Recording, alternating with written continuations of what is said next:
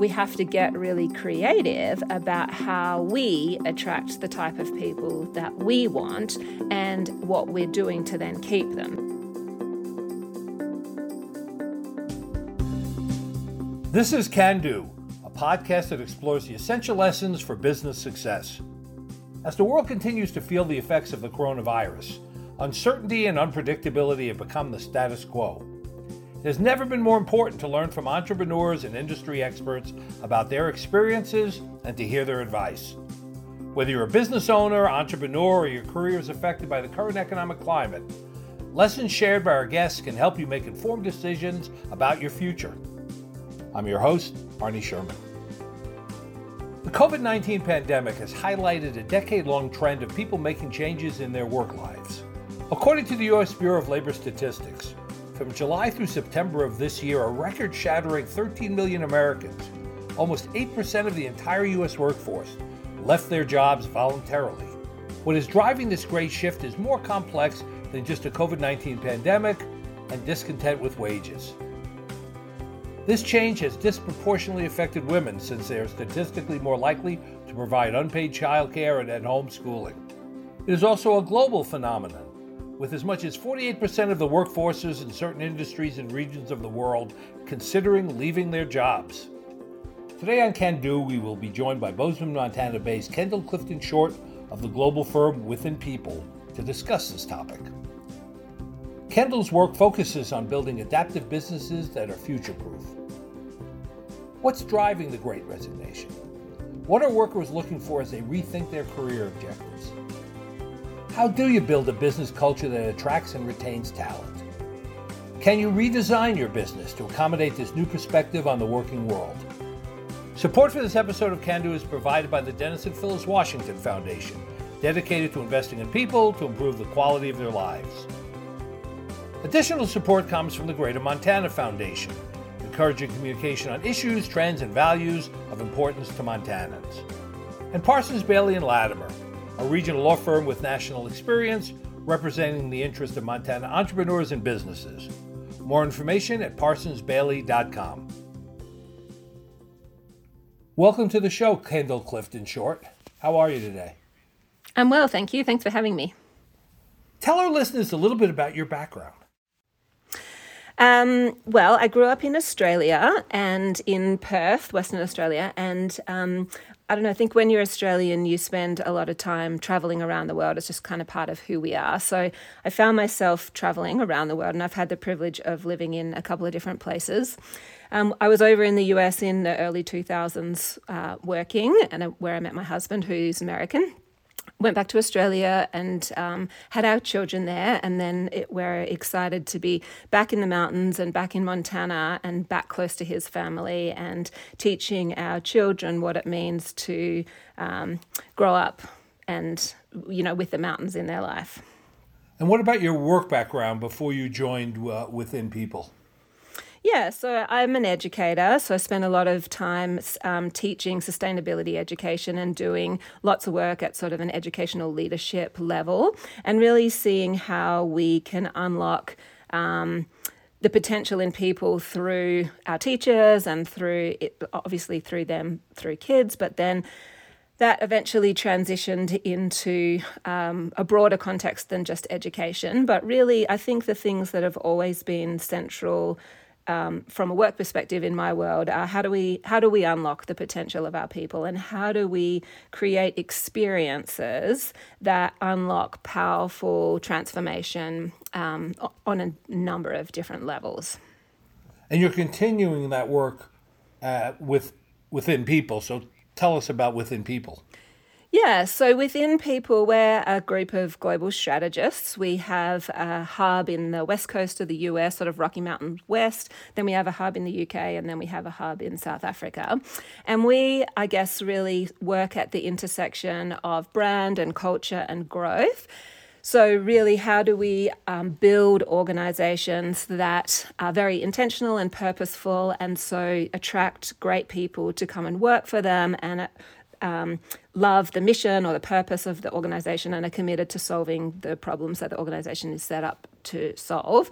And then their experience of being in that organization is such that they can bring creative problem solving to problems that matter, and they want to help, they want to stay and they want to help grow that business and see it be successful. So how do we, in a nutshell, how do we build purpose-driven, values-led organizations where they can thrive in challenge and uncertainty, especially as the world becomes even more so, and everyone who works for them loves what they're doing and the impact that they're helping unlock through the organization.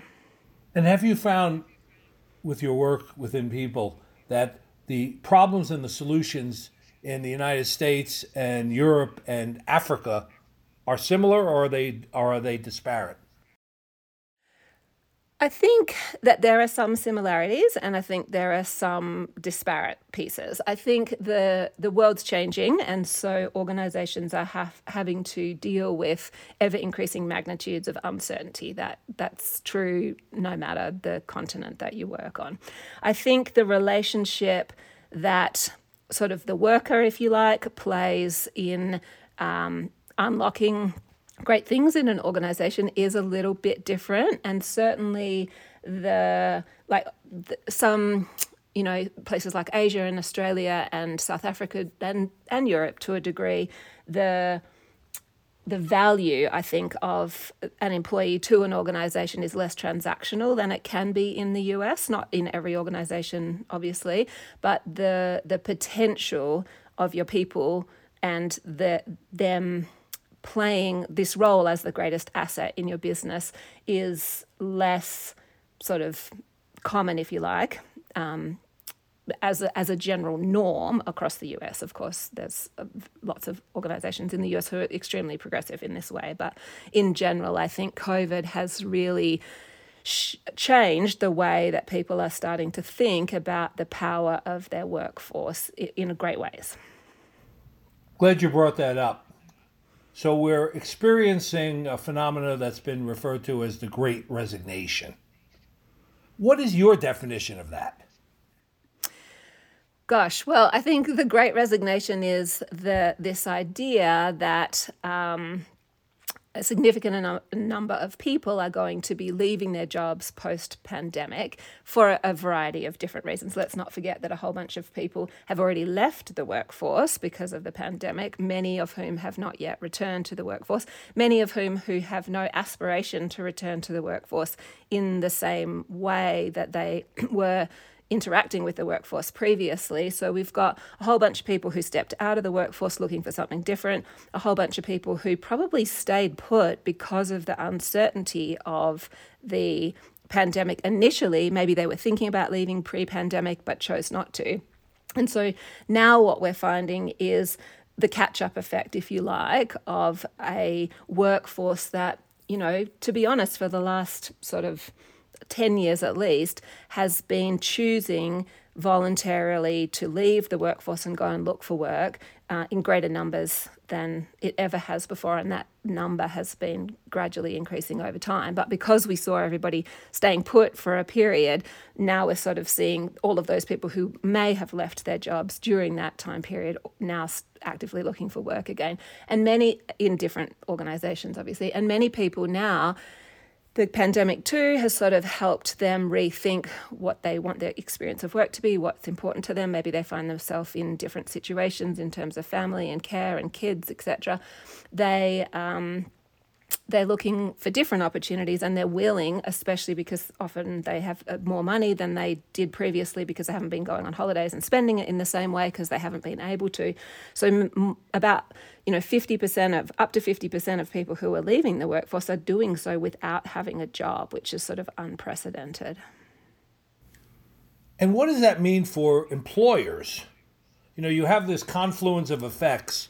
You have the already a bit of a migration because of gig workers to being an independent worker. COVID comes in and companies let people work from home at an unprecedented level. They have more money now.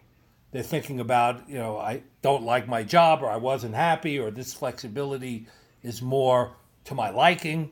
But what does that mean for an employer now? Yeah, I mean, what a great question. And I think that's the $60,000 question that everybody's trying to understand. I think from our perspective, what we're seeing is what it really means is that employers have to work hard to be an employer of choice, and they have to rethink what it is that makes them an employer of choice. They have to really be much more connected to what it is that employees are looking for, or potential employees are looking for, or current employees, so that they don't lose them, are looking for in a significantly more intentional way than they have had to. So previously, and then lots of the levers or the mechanisms, if you like, that they had at their disposal to that end previously have sort of been thrown out the window.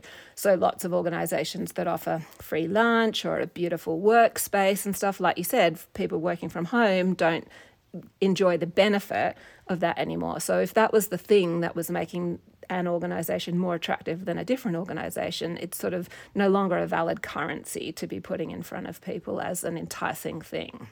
And then, of course, pre-pandemic, we had this narrative about how we couldn't possibly let people work from home. We just needed to, we couldn't trust them to do work. And again, that's obviously out of necessity. We had to find a way to make that possible logistically, from an IT perspective, from whatever you need to do your work effectively, and access to, people and information and the things in your organisation that allow people to deliver what they're supposed to be delivering. And then we saw productivity actually increase too when all these people were at home. So this idea that we can't let people work from home because we can't trust them to deliver their work is no longer a valid argument.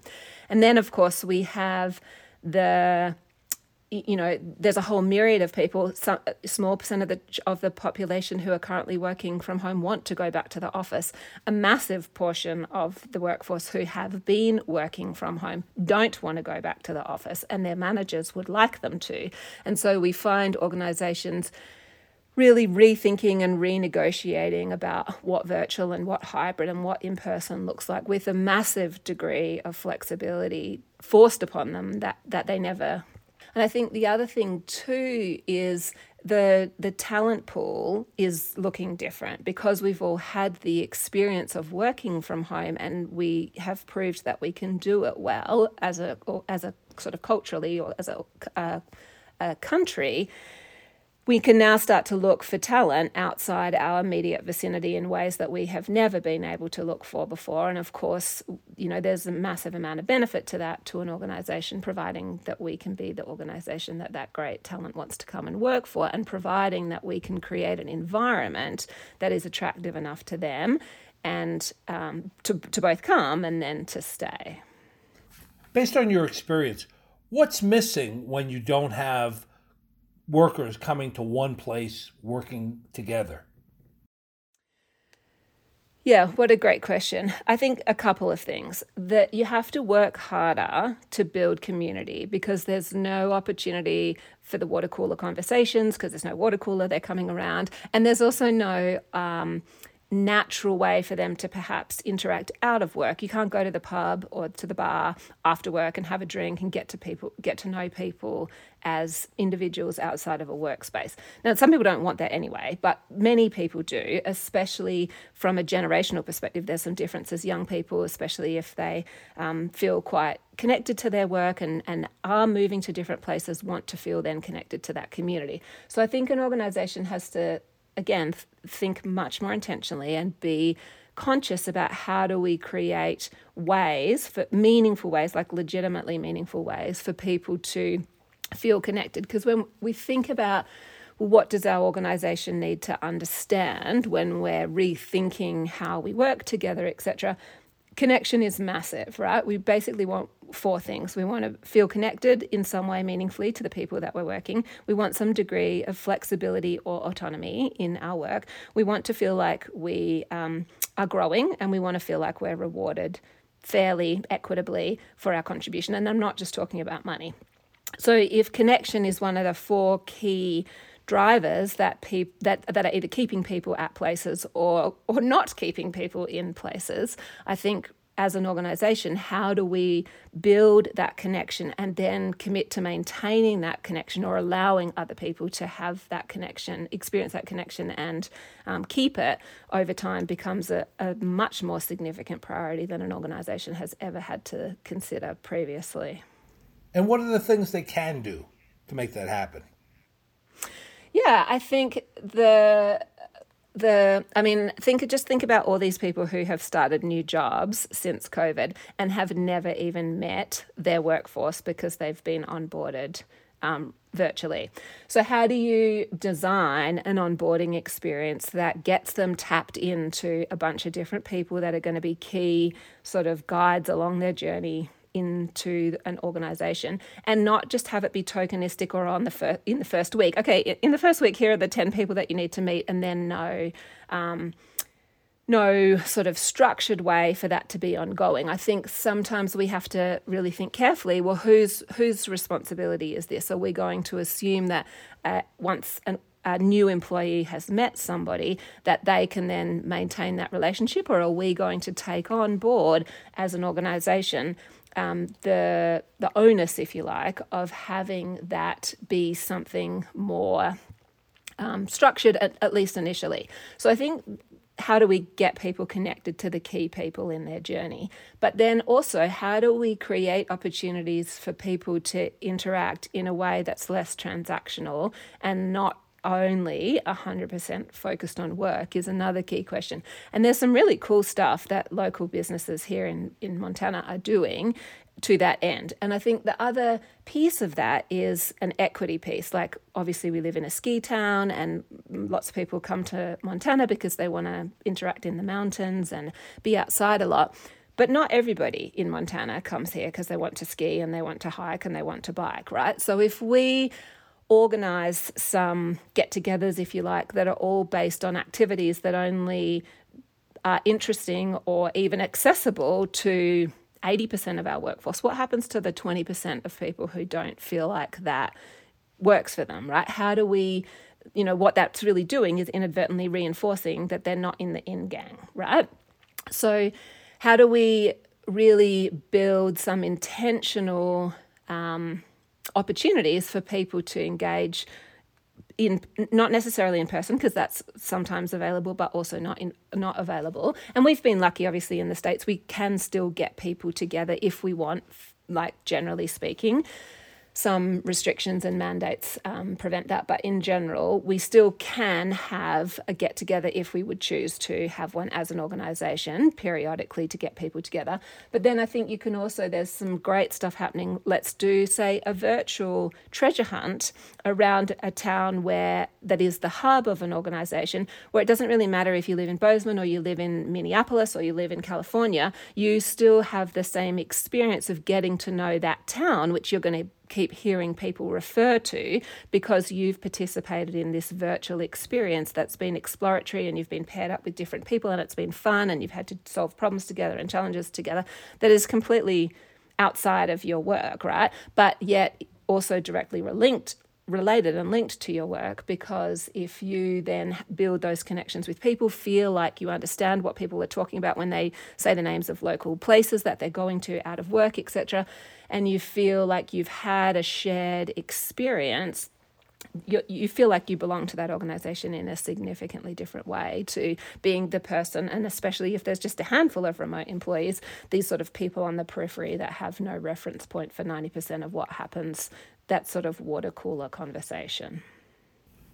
Well, in addition to the water cooler conversation, one of the things that I notice in business that is missing as a result of all of this is when a problem arises, you often can just walk out of your office historically and grab, Sue and John and, Mario and bring them in and say, hey, we have a supply chain issue, we have a problem with it. And it's harder to do that. And in some cases, you can't bring the team you want together instantaneously because, everybody's on their own flex schedule now. And that's one of the things that, I wonder how you recreate that as you're looking to redesign, the workplace. Yeah, I think, you're so true. And especially obviously if you now you're not having to rely on a local workforce means that you're now working across time zones or countries like we do. I think it's really this idea of like shared promises, like, hey, what's the promise that we're making to you as an employer, and what's the promise that that you will make to us in return for that, right? And no longer can it be, or no longer do we want it to be like you're going to be in the office at 9 to 5 and then we'll give you a paycheck, right? We've certainly evolved and are much more sophisticated and nuanced about how we start to do that. And so before, if we would just grab those 4 or 5 people, and we can't now, maybe instead we've had this conversation, this sort of shared contracting around expectations. Hey, I'm going to work when it suits me, but I'm going to be clear about that when that is, so you feel like it's easy to grab me when you need me within the constraints of when I can work. Or you say, okay, we're sort of like the problem solving team. Yesterday I would have, or last, pre-COVID, I would have been able to solve that problem in the moment. Today, maybe like our problem solving huddles happen Monday, Wednesday, and Friday, and so we've got to shelve it for a day, but at the same time we know that we'll have everybody's undivided attention committed to that problem, as opposed to trying to pull them together today when maybe someone's dropping off their kid, another person's cooking dinner, and another person is sort of feeling like. So again, if we can get really great at making the time to build some shared expectations that leave everyone able to get what they need, even if it's not perhaps in the moment and they are used to that, so adjust our own paradigm a little bit, then we're going to have significantly better outcomes, and we're going to have people feeling like, hey, work is working for me as well as me working for work. And that's going to be one of the key things that keeps them together. And I think we also need to think about how we can use tech, right? Before, maybe we used to have a conversation every single time we had a client meeting, then we had a little bit of a huddle about what we were going to do and next steps, and then we took it away.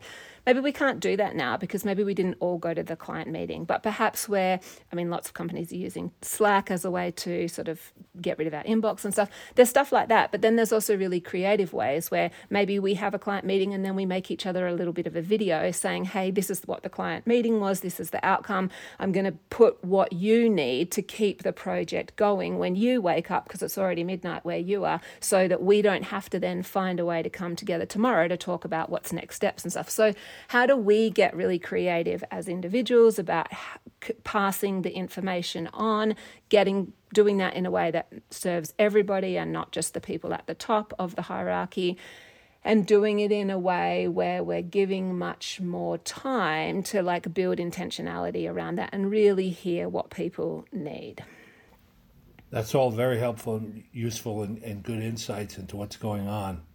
So we have this great resignation going on. Meanwhile, Montana's unemployment rate is at a 14-year low at 3.1%. But as you know in Bozeman, and we see it here in Missoula and other places, there's still worker shortages in a lot of businesses and industries. So Kendall, what's going on? Well, I think a bunch of different things are going on. Certainly Montana's becoming more and more unaffordable as a place to live. So we've got lots of people being forced out of the area because they can't. So, they're working their job, they're working their 2 jobs, they're working their 3 jobs. It's completely unsustainable. So we've got rising housing costs and cost of living driving some people away from the area. And lots of these jobs that we're seeing worker shortages are the jobs that people need to be in the restaurant serving the food or, in the factory making stuff. It's not the consultants who are sitting at home doing their work from wherever they want. So we've got rising cost of living, and then that's obviously being driven by a couple of different things. We've had mass migration across the whole country and the world to a degree because of COVID, where people have sort of asked themselves, why am I living in this really expensive town when I no longer need to go to the office, and I could do my job from Hawaii, or I could do my job from Montana for a year, and then they're staying. We've also got more people opting voluntarily to not be in the workforce. Some of that's because they're looking after kids. Some of that's they're looking after parents, etc. Sometimes impacted by the pandemic. And they've got more money in their bank account, so they don't have to work, so they're not willing to settle just for any job. They're waiting for the right job. And then we've got a lot of people, which we've always kind of had, but I think that's growing, who retire in places like Montana. And so the cost of living is being driven up by people coming in and then obviously not contributing to the workforce. And so based on the amount of bodies we have here, they're not all workers, right? So I think all of those things are happening. And then I also think that, Bozeman's lucky. We've got MSU here. We've got lots of students here coming here because they were able to still go to class in person, whereas they perhaps had originally been going to university. So we have more young people in the workforce, or potentially who could enter the workforce, but do they want to? And are they willing to go to a job on the front line where they might be more at risk of contracting COVID and stuff? So I think we just have a lot of sort of a confluence of some related and some unrelated things. And then, of course, as more people have moved into Montana, the demand for workers has grown, and we haven't really been able to keep up with that because of all of the things I just talked about. So does that reinforce this great resignation scenario, or does it contradict it?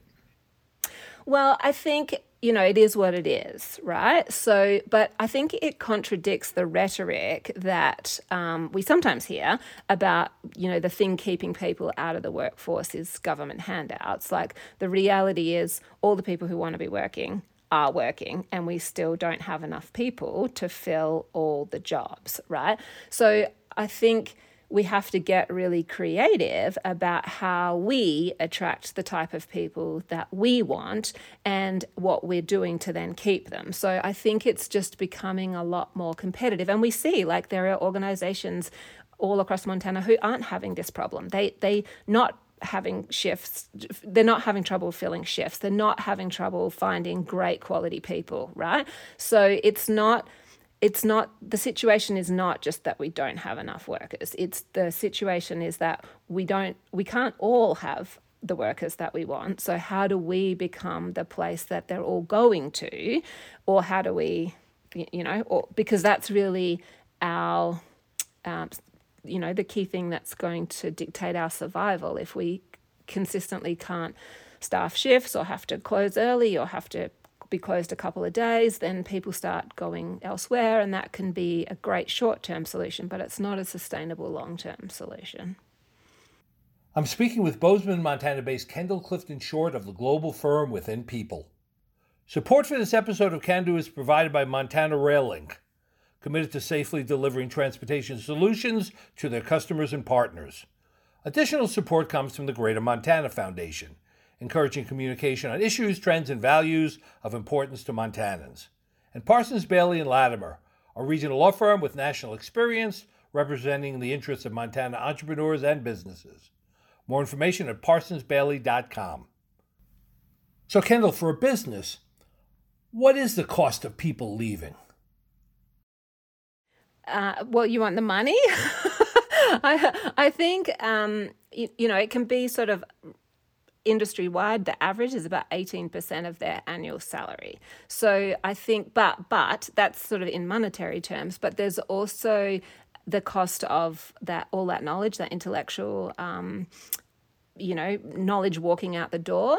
There's the cost potentially of key people leaving on the culture, which it drives obviously engagement and how satisfied and rewarded people feeling about being at that place. And then there's also the cost of all those people who perhaps haven't left but are feeling a little disengaged in work and are really only giving somewhere between sort of 60 and 70% of what they could be giving to an organization. So there's the monetary cost, which is often why this becomes a financial argument, which it should be, absolutely. But then there's also all of the financial costs that are really hard to quantify, like what's the impact of key people leaving on the company culture? What's the impact of people not leaving but yet feeling really disengaged? What's the impact of onboarding and the constant load that puts on managers and people higher up to constantly welcome all of these new people, to be honest, in a slightly new paradigm that we're not necessarily super comfortable doing that yet, so it doesn't come as easy as perhaps it had 2 years ago. So yeah,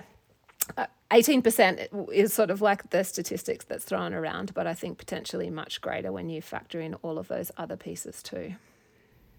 As the confluence of all these actions and events are swirling around, in your opinion, is there really a need for a full-scale redesign of work itself?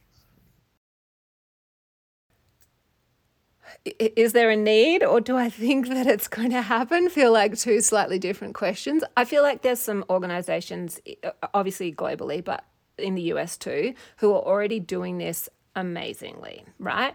And I think wholesale reorganization of work, that's a big task that it's not going to happen sort of in the next 6 months. It's happening in different ways, in different places, but something that's sort of coordinated, I don't think is the way that it's going to happen. I think the conversation we're having today and how some employers are already nailing this and leading this, and this is the privilege that we have, getting to work with lots of those leaders, that they're going to be shining a light on how we reimagine success and how we rethink our sort of employee experience. And the folks who aren't yet doing that and haven't yet started thinking about this will realize, and they already are looking around and seeing what's happening and seeing what's working, and the conversation is changing.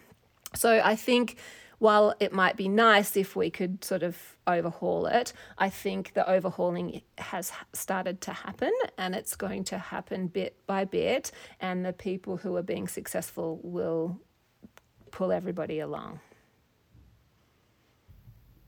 Can you really future-proof an organization in kind of the unpredictable times that we're living in? Yes, in short, like I think, what do we even mean when we say future-proof, right? Can we design our organization to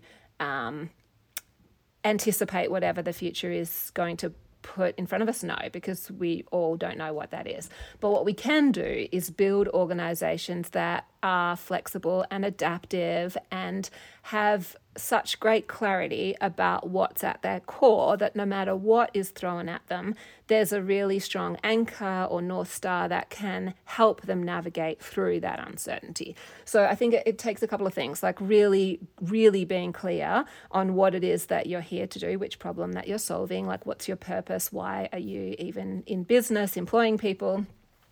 And then it requires you to have absolute clarity on what behaviors what is our culture, like how do we expect people to behave, and what are the things that are so important to us, and no matter what happens, we're not going to change. But then if something happens, like for instance, we can't deliver our services in the same way that we used to, because we know why we were delivering them, we can reimagine a new way to deliver the same outcome or solve the same problem, even though we would never even had to think about it or conceive it previously, because what we're doing was working. So I think that's the first part. Like, do you really have the strong foundation that's going to serve you in uncertainty? And then secondly, how do you empower your people to do their best work without having to bring everything up the chain? How do we build systems of accountability, flexible systems of accountability, where people are trusted to show up and do great work and have the skills that they need to change the way they're doing it as the situation changes? And how do we equip our leaders with the skills to lead an organization like that? I think that's the recipe for future-proofing your organization, rather than trying to anticipate what might be coming down the pipe and designing for that, because the reality is it's probably not going to be what we had anticipated it to be, and we just really never know what's around the corner. I mean, if the last sort of 18 months have taught us anything, it's that. And how receptive are leaders to hearing this and doing what's necessary to adapt? I think hearing it and doing what's necessary to adapt are two slightly different questions. I think not everyone's happy to hear this, right? It's much easier just to keep going the way that you've been going, especially if it's been working for the past 20 years. So it can be quite an uncomfortable conversation if there wasn't anything wrong previously, but it's not working now, right? That's a whole shift we have to make as a leader of an organization. But for those people who are open to it, and I think there is an openness and a growing openness as the magnitude of this sort of great resignation and great discontent problem is continuing to unfold in the country, more and more people are open to the conversation. I think how receptive are we to actually putting in the work to make the change? Again, that's a different conversation because some organizations are pretty close already. Like they don't have to do a massive amount of work. They just maybe need some fine tuning or some tweaking or some different, like, how do we unleash our leaders better and stuff. For organizations where this has not even been something in their consciousness ever, it can feel overwhelming and like daunting and like a massive undertaking. And I don't want to ever pretend that it can't be that. So I think, how do we help leaders? It doesn't all have to be done tomorrow. There's a natural place you can start. Starting somewhere already changes the conversation with your staff than not starting. And so how can we help them feel like, gosh, this just feels completely overwhelming, but rather like, hey, this is going to be a journey that we're going to be on, and it's going to be energizing and exciting and overwhelming and frustrating all at the same time, but that it's still worth going on. And at the end, we'll have our people rallying around us in a way that we've never really had them rallying around us, to be honest. And we can look back and be really proud that we chose to go on a journey and are here, like, reaping the benefits. So I think, yeah, it's so complex. Like, how do we help people feel comfortable with the size of the task relative to what that size genuinely is for them is really the question that we need to be asking.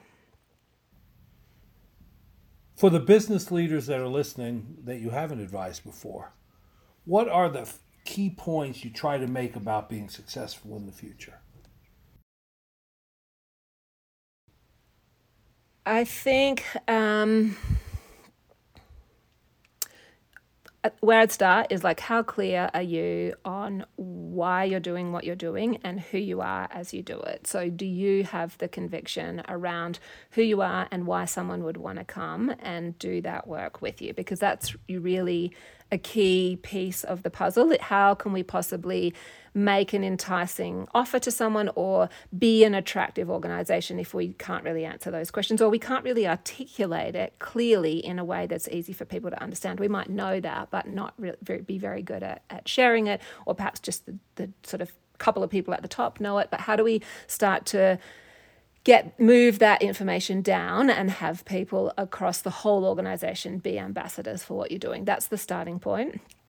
Yeah, so get really clear on who you are and why you're doing what you're doing and why someone would want to come and work for you. And then secondly, be open to going on a journey that involves every single person at your organization, because there is a massive amount of insight to be gained on how they are experiencing your workplace that we just don't have the privilege of having access to all the time as leaders of organizations. So how can you commit to going on a journey, whatever may, like, be okay with whatever unfolds in that journey, and really capitalize on the insight that your team has to share as you go on that journey.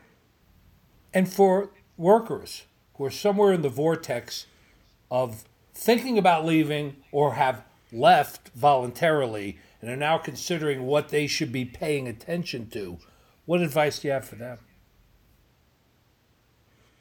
Well, I think for the employees that haven't left yet, I think that, there sometimes is a massive opportunity to drive change in your current organization. If you are feeling like it's not serving you in the moment, how can you make that clear? And the people that you work with are either going to listen to that and be really grateful that you would have shared that, or they're not. And so that I would say, like, start to see if you can affect change for the better where you are first before you leave. But if that doesn't feel like a viable option, again, like, go and find, there are plenty of great organizations who are thinking really differently about how they can serve your needs as you serve their needs. So go and find an employer and make sure that there is sort of mutual benefit in you being there, and that there is an avenue for you to drive the type of change that you want to see in the workplace wherever you go next.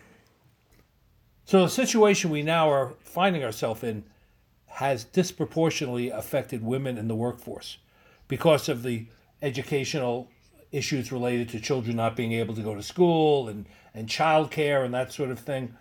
What's your thought on how that fits into the overall way we're going to move forward? Yeah, I think it's women and it's also minorities. I think that, there's a lot of power in having a diverse workforce. There's a lot of power in having a diverse leadership team, a diverse board driving an organization because of the different perspective that these diverse voices bring to your organization.